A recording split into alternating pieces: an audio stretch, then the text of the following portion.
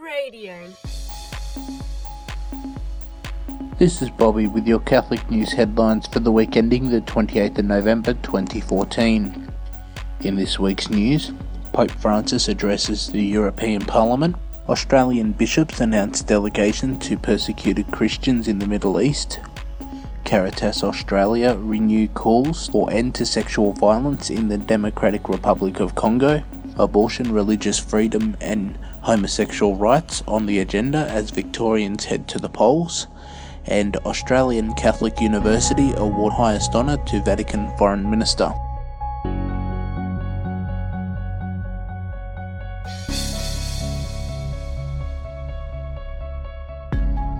Pope Francis has this week addressed the European Parliament and the Council of Europe in Strasbourg, calling leaders to a reawakened sense of society and the human person.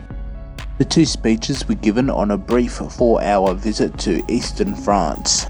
In both speeches, Pope Francis emphasised the need for the European Union to focus on what was truly important and not let narrow and reductionist views of the human person and society become the norm for the future of the European continent. In speaking on dignity, the Holy Father applauded the EU's continual commitment to human rights, but warned against detaching rights from the duties of people in a social context. He said unless the rights of each individual are harmoniously ordered to the greater good, those rights will end up being considered limitless and consequently will become a source of conflicts and violence.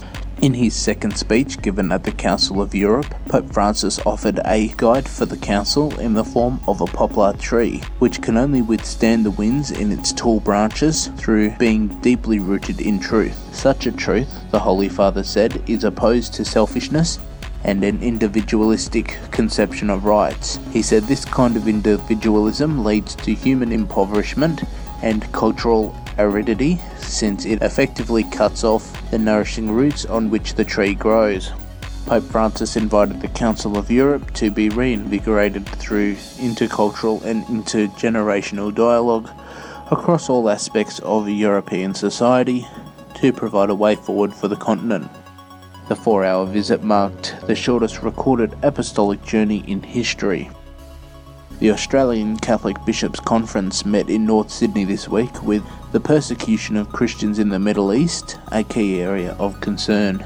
In a media statement released yesterday, the Australian bishops have announced they will send a delegation to refugees in Kurdistan, Iraq and Lebanon on the 14th of December to provide spiritual support and humanitarian aid.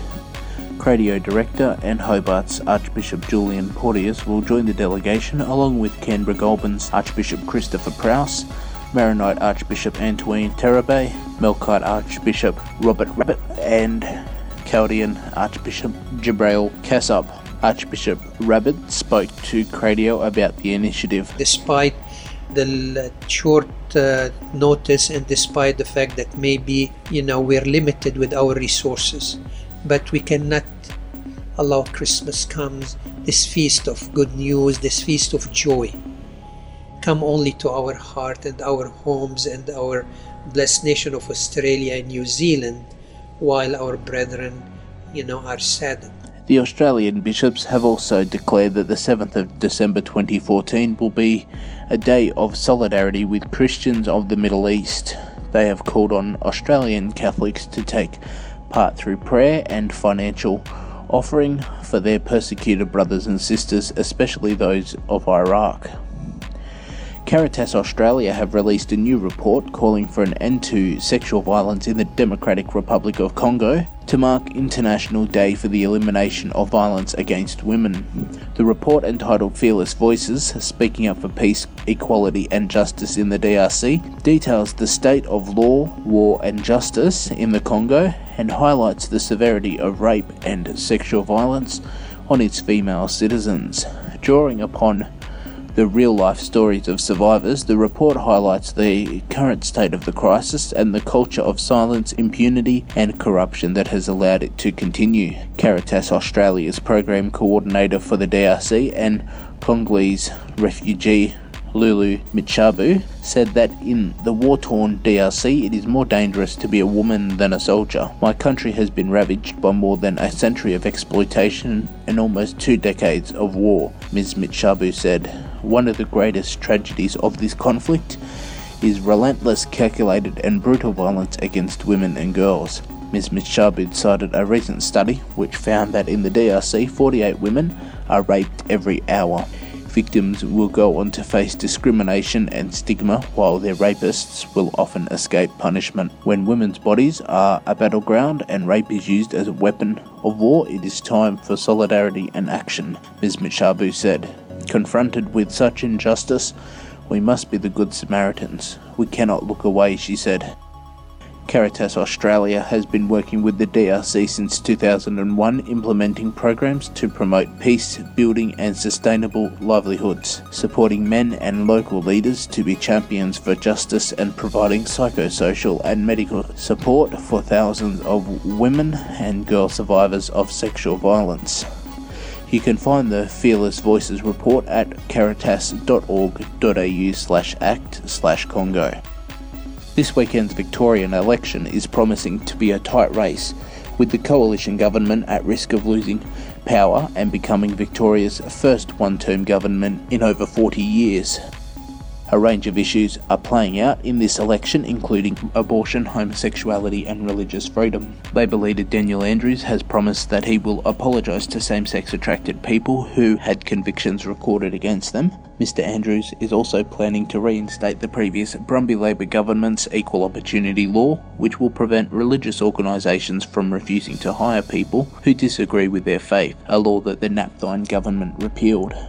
The Napthine government, along with Labor, have promised not to make any changes to Victoria's abortion law that allows abortion up to birth. 2 Nationals MPs have been caught in controversy surrounding abortion in a move against the traditional National Liberal coalition. Nationals candidate for Buninyong, Sonia Smith, will not preference her fellow Liberal candidate Ben Taylor, citing opposition to his pro-life views. In the upper house, the Democratic Labor Party, while typically considered a pro-life party, has done preference deals with pro-abortion candidates. Meanwhile, Archbishop of Melbourne Dennis Hart, along with other religious leaders in Victoria, have called out Labor leader Daniel Andrews for his promise to reinstate the anti-discrimination clause in the Equal Opportunity Act for religious organisations, asking Labor to leave equal opportunity laws as they are. And finally, the Australian Catholic University has awarded Vatican Foreign Minister Archbishop Dominic Mamberti its highest honour, marking 100 years since the first papal delegate arrived in Sydney in 1914. Archbishop Mamberti, who was recently appointed prefect of the Supreme Tribunal of the Apostolic Signatura, was named Doctor of the University in a ceremony at ACU's North Sydney campus on Monday. Apostolic Nuncio Archbishop Paul Gallagher, soon to take Archbishop Mamberti's role in the Vatican, and the Australian Catholic Bishops' Conference President Archbishop Dennis Hart were both in attendance. The ceremony formed part of a series of events being hosted by ACU to celebrate the centenary of papal representation in Australia. Ties have strengthened significantly between Australia and the Vatican since Australia's first papal delegate arrived in 1914, with Pope Paul VI visiting in 1970 and St John Paul II in 1986 and 1995. Australia welcomed its 4th papal visit when Emeritus Pope Benedict joined more than 1 million young people for World Youth Day in Sydney 2008. That's it for this week's headlines. Thanks for listening. For more details on these stories, or for more interviews and programs, visit cradio.org.au.